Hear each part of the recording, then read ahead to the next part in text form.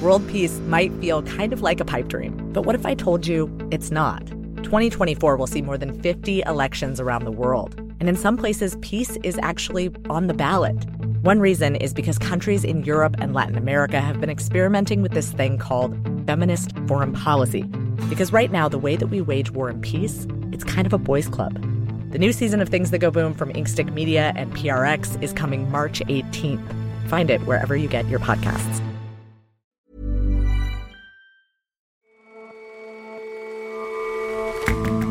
Hello and welcome to The Intelligence from The Economist. Today, from London, I'm your host, Jason Palmer.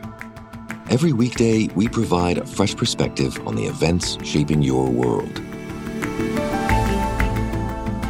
Senegal's national football team is headed home from the World Cup.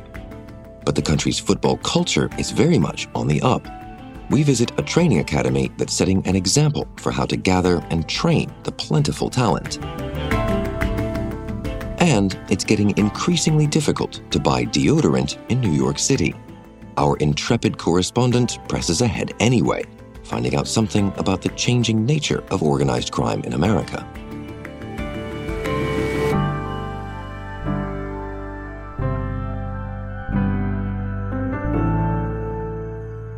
First up, though,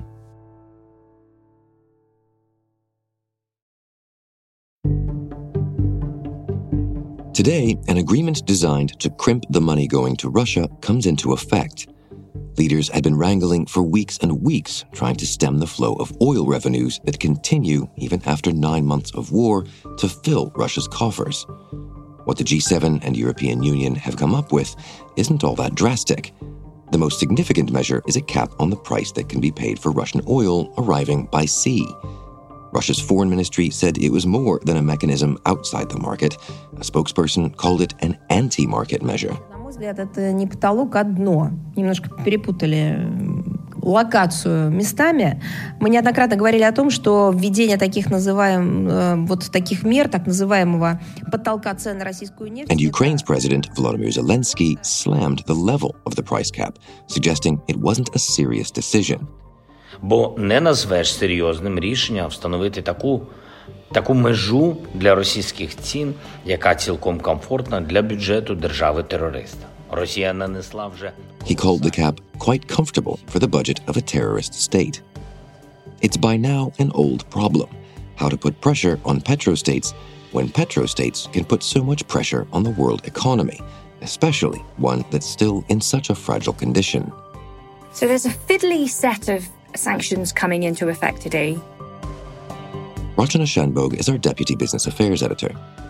One set involves a ban on European seaborne imports of Russian oil, and the other allows European firms to insure and provide maritime services to tankers carrying Russian crude only if they respect a price cap that's been set by the West. And both sets of sanctions are intended to limit Vladimir Putin's oil earnings, but both run the risk of raising oil prices for global consumers. So let's start first with the price cap, and in particular going after insurers. How does all that work? It's an attempt for the West to use its market power. European insurers and shipping firms have a real vice-like grip on energy markets.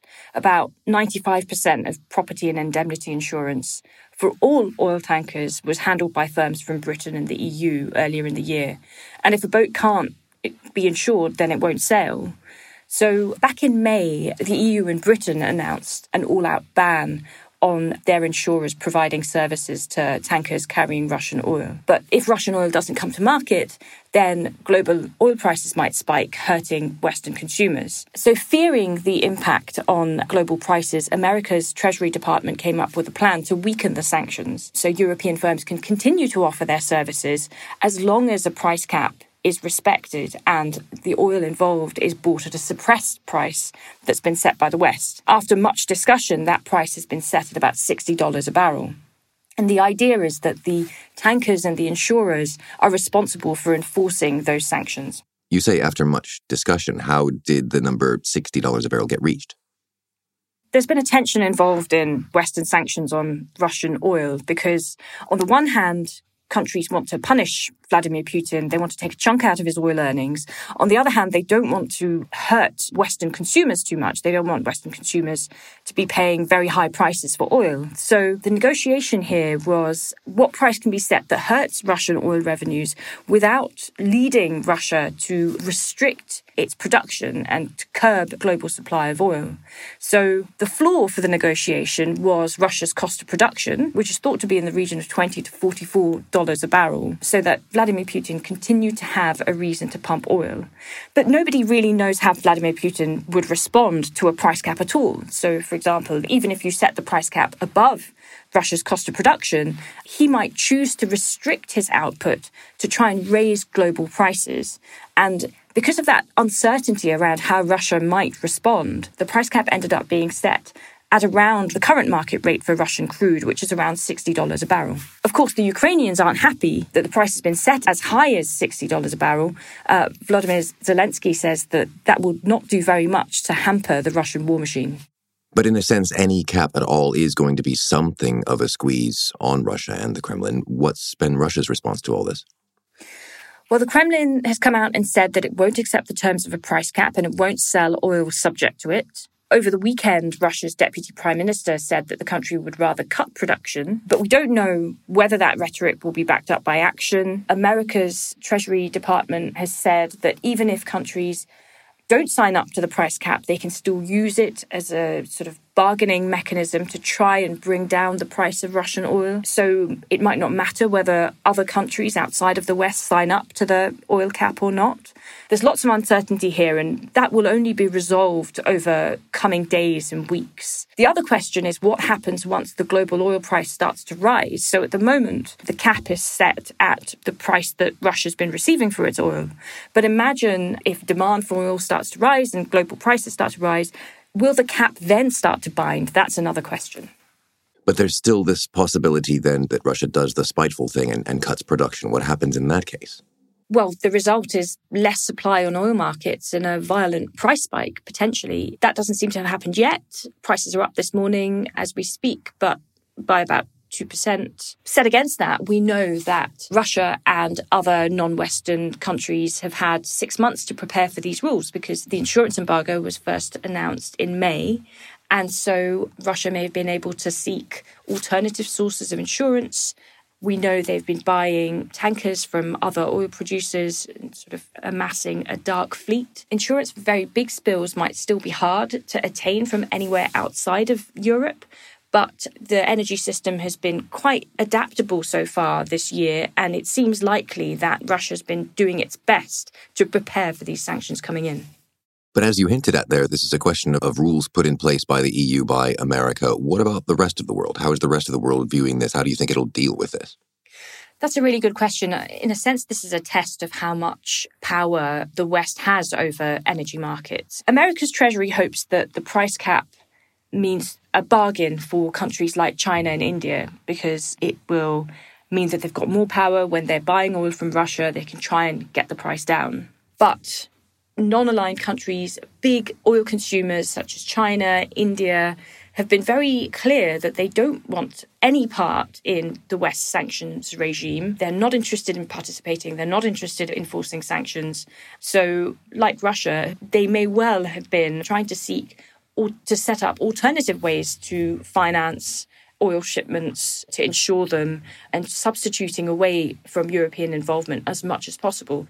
So clearly the short-term question then is how Russia immediately responds. But I suppose the longer one is, having waited all this time for these sanctions to come in, what's the midterm view? Is there going to be a way to restrict Russia's oil revenues without messing with the global market? I think it's hard not to be pessimistic about how successful sanctions like this can be in the long term. If we've learned anything over the past 9 months of war, it's that the energy market has been more adaptable than the West has expected. And we've seen round after round of sanctions imposed, and Russia's export earnings continue to be pretty robust. Financial sanctions have only energized attempts to evade the Western banking apparatus. And these fuel sanctions may well lead China, India, and others to try and circumvent the Western energy infrastructure. So in the long term, sanctions and embargoes like this will have a finite shelf life. Thanks very much for joining us, Rachana. Thanks for having me, Jason.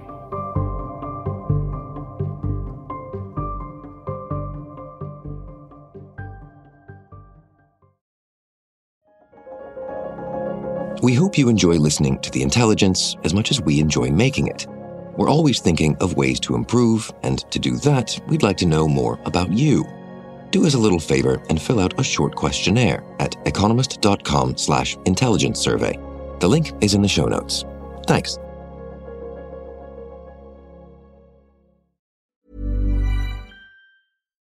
World peace might feel kind of like a pipe dream, but what if I told you it's not? 2024 will see more than 50 elections around the world. And in some places, peace is actually on the ballot. One reason is because countries in Europe and Latin America have been experimenting with this thing called feminist foreign policy. Because right now, the way that we wage war and peace, it's kind of a boys' club. The new season of Things That Go Boom from Inkstick Media and PRX is coming March 18th. Find it wherever you get your podcasts.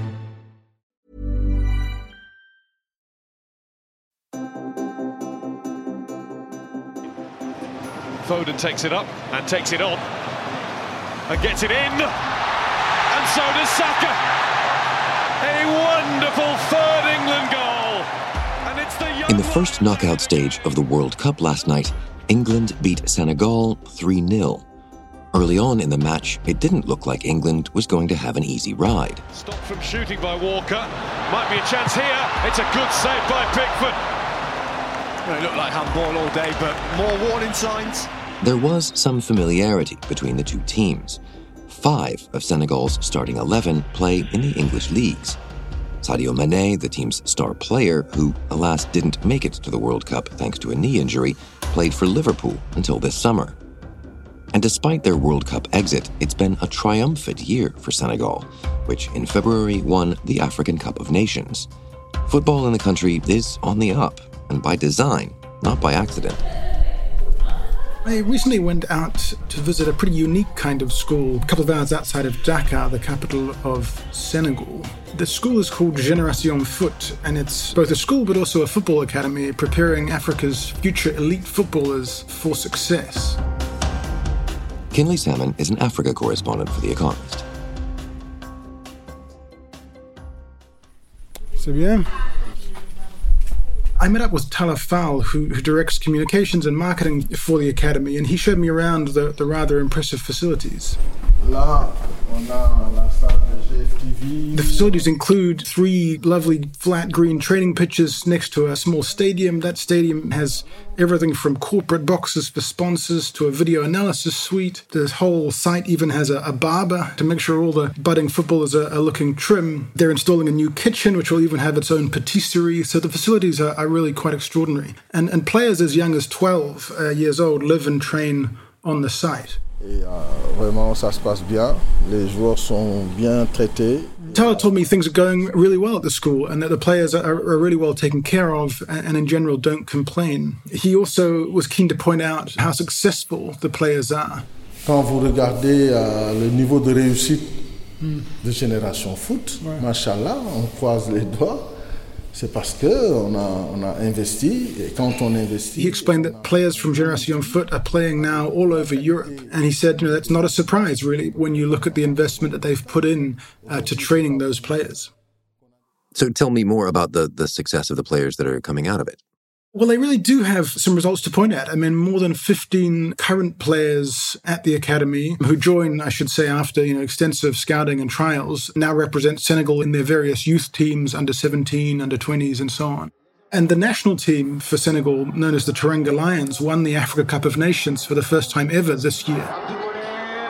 That was thanks to a penalty kick from Sadio Mane, who's frankly Senegal's global superstar. He's a former Liverpool player now at Bayern Munich and was trained at Génération Foot. That win prompted just an extraordinary countrywide street party, which I was fortunate to witness myself. And even in this World Cup now, 3 players trained at Génération Foot were named in Senegal's World Cup squad. That included Mr. Mane, who had a particularly bumper year, having been voted the 2nd best player in the world. But unfortunately, just before the tournament, to the despair of many people in Senegal, he was injured. So clearly this one academy in Senegal is extremely successful in what it's doing. Do you reckon it represents a trend or the state of African football more generally? Well, it's important to say that Génération Foot is particularly well-funded and well-functioning, and not everywhere is as well-funded as that. But I think it's also clear that African football really is changing, and not just in terms of the academies, like the one that I went to see. I mean, looking at the World Cup right now, this is the first time that all the coaches of African teams at the World Cup are actually African. We've also seen this year women's football on the rise. The Africa Cup of Nations for women this year was the biggest ever. And then on those academies themselves, these are really big changes. In the past, people talk to me about academies being one pitch with perhaps a small house or building next to it. And other academies have looked more like failed aid projects. In 2010, Craig Bellamy, who was a former striker for Wales and Liverpool, set up an academy in Sierra Leone, but it suffered from poor bookkeeping. It was then hit and caught up by Ebola in that country. And as Mr. Bellamy's income as a footballer dried up as he retired, the funds for the academy did too. It shut down in 2016. So academies like Génération Foot, and there are some others, another in Senegal called Jambars, by contrast, they've been running successfully for many years. So I think it really is a change, part of a broader sort of sweep of modernization in African football. And what's behind it? What's the secret of success of places like Génération Foot? Well, one of the reasons in Génération Foot's case is they've got very strong connections with a club called FC Metz, who play in the French second division. This is important because they partly fund the academy, and in exchange, they get first pick of the best players that the academy produces. They typically take a couple of players a year to play in France, and that was in fact how Sadio Mane made it into Europe in the first place. And then if those players are then sold on to bigger clubs, as Mr. Mane was, Génération Foot gets a share of the profits from it, which helps to then develop the facilities further. And we see similar patterns with quite a few other African academies having links to European clubs or perhaps backing from big businesses. So the secret for success then is simply that foreign backing. Certainly that foreign backing has really helped Génération Foot, and it is the case, elsewhere that it's been important too. But some academies have been set up more locally and have had sort of strong success, and then have seen maybe foreign clubs come in later down the track when they've already shown that they can produce high-quality players, and then sort of joined in and jumped on their success. So it's not always a kind of a one-way path. But it is the case that gap with the very best European academies is still there. It has shrunk, but I don't think it's disappeared entirely. And so those partnerships can kind of help bridge that gap. So I spoke to Baswari Diaby, who's the head trainer at Génération Foot, and he did say, look, he still sees a big difference between African academies and European ones. Il y a une très grande différence pour le moment.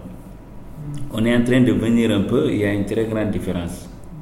And he knows what he was talking about. He was himself trained in Germany and has seen up close those facilities. Perhaps another sign that facilities in Europe and training in Europe remains perhaps even stronger is that 9 of Senegal's squad of 26 for the World Cup are of Senegalese heritage, but were born and largely trained in France. Mr. Diaby thinks that if more players are to come out of Senegal, a few things need to change. One of those would be to further improve what seemed to be already impressive infrastructure. D'abord, au niveau des infrastructures, les infrastructures de base. Par exemple, vous prenez ici, he mentioned specifically getting synthetic pitches so the players are used to playing on that surface and can work on moves that aren't in any way erupted by the occasional divot or bump in a pitch. He also said that even though Génération Foot has high-quality facilities, it's only one academy, with Jambars being another. Mais si le Sénégal a 6 ou 7 académies à travers les pays. But he said, we only have a couple of good academies. If we had 6 or 7, things would be much, much better in terms of the results they get. And that's pretty clear when you travel around Senegal, right outside Génération Foot. In fact, there are locals playing on a sloping and sandy pitch with pretty rickety goalposts. So there's still quite a way to go for improving infrastructure and academies in African football. And with all the best players trying to leave pretty quickly for Europe, it does make it somewhat harder to develop strong local leagues that might then support those quality facilities. But of course, players want to challenge themselves against the best and earn far more as they do in Europe. So I think changing that will certainly take quite some time. Thanks very much for your time, Kinley. Thanks for having me on the program.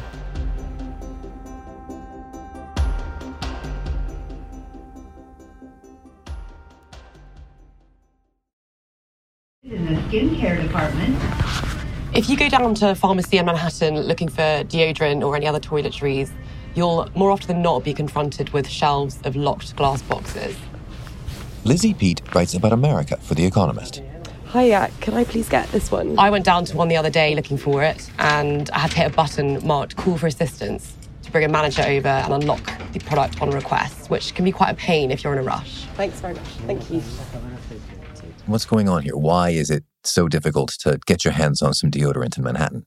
There's been quite a big rise in theft, and stores have responded by revamping their security systems or closing altogether. So Rite Aid, which is quite a big pharmacy chain, closed a branch in Hell's Kitchen, which is a part of Midtown Manhattan, after losing $200,000 worth of stock last winter alone. And recently Target, which is another major national retailer, reported that a rise in shrink, which is the industry term, had reduced its gross profit margin by $400 million so far this year. So altogether, the National Retail Federation says that inventory loss, which is largely driven by theft, has cost retailers $95 billion last year, which is a record amount.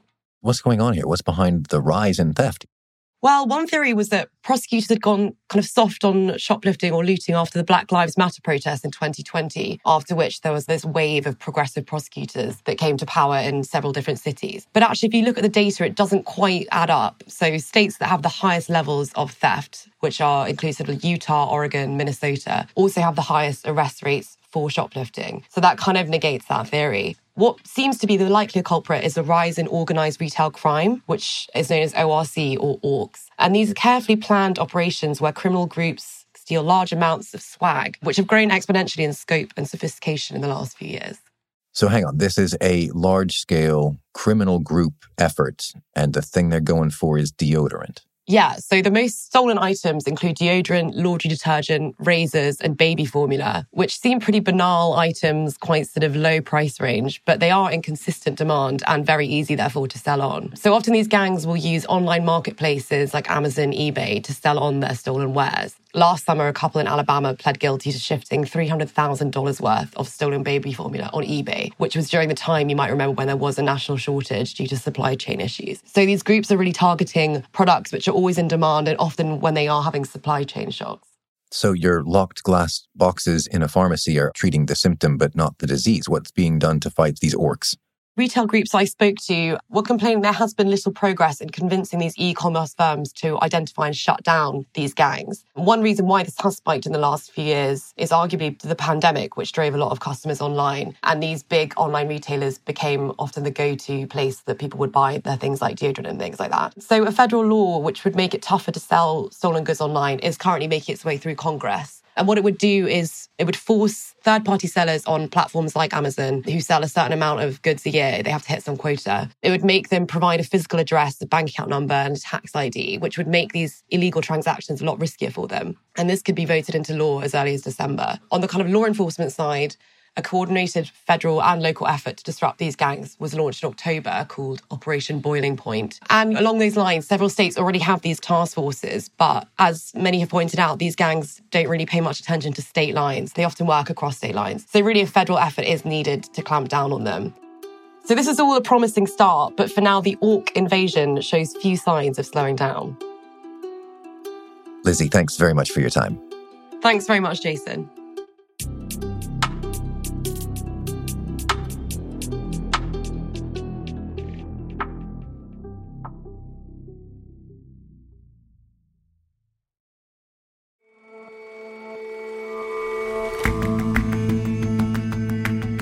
That's all for this episode of The Intelligence. Don't forget to let us know what you think of the show by taking our short survey. The link, it's still in the notes. We'll see you back here tomorrow.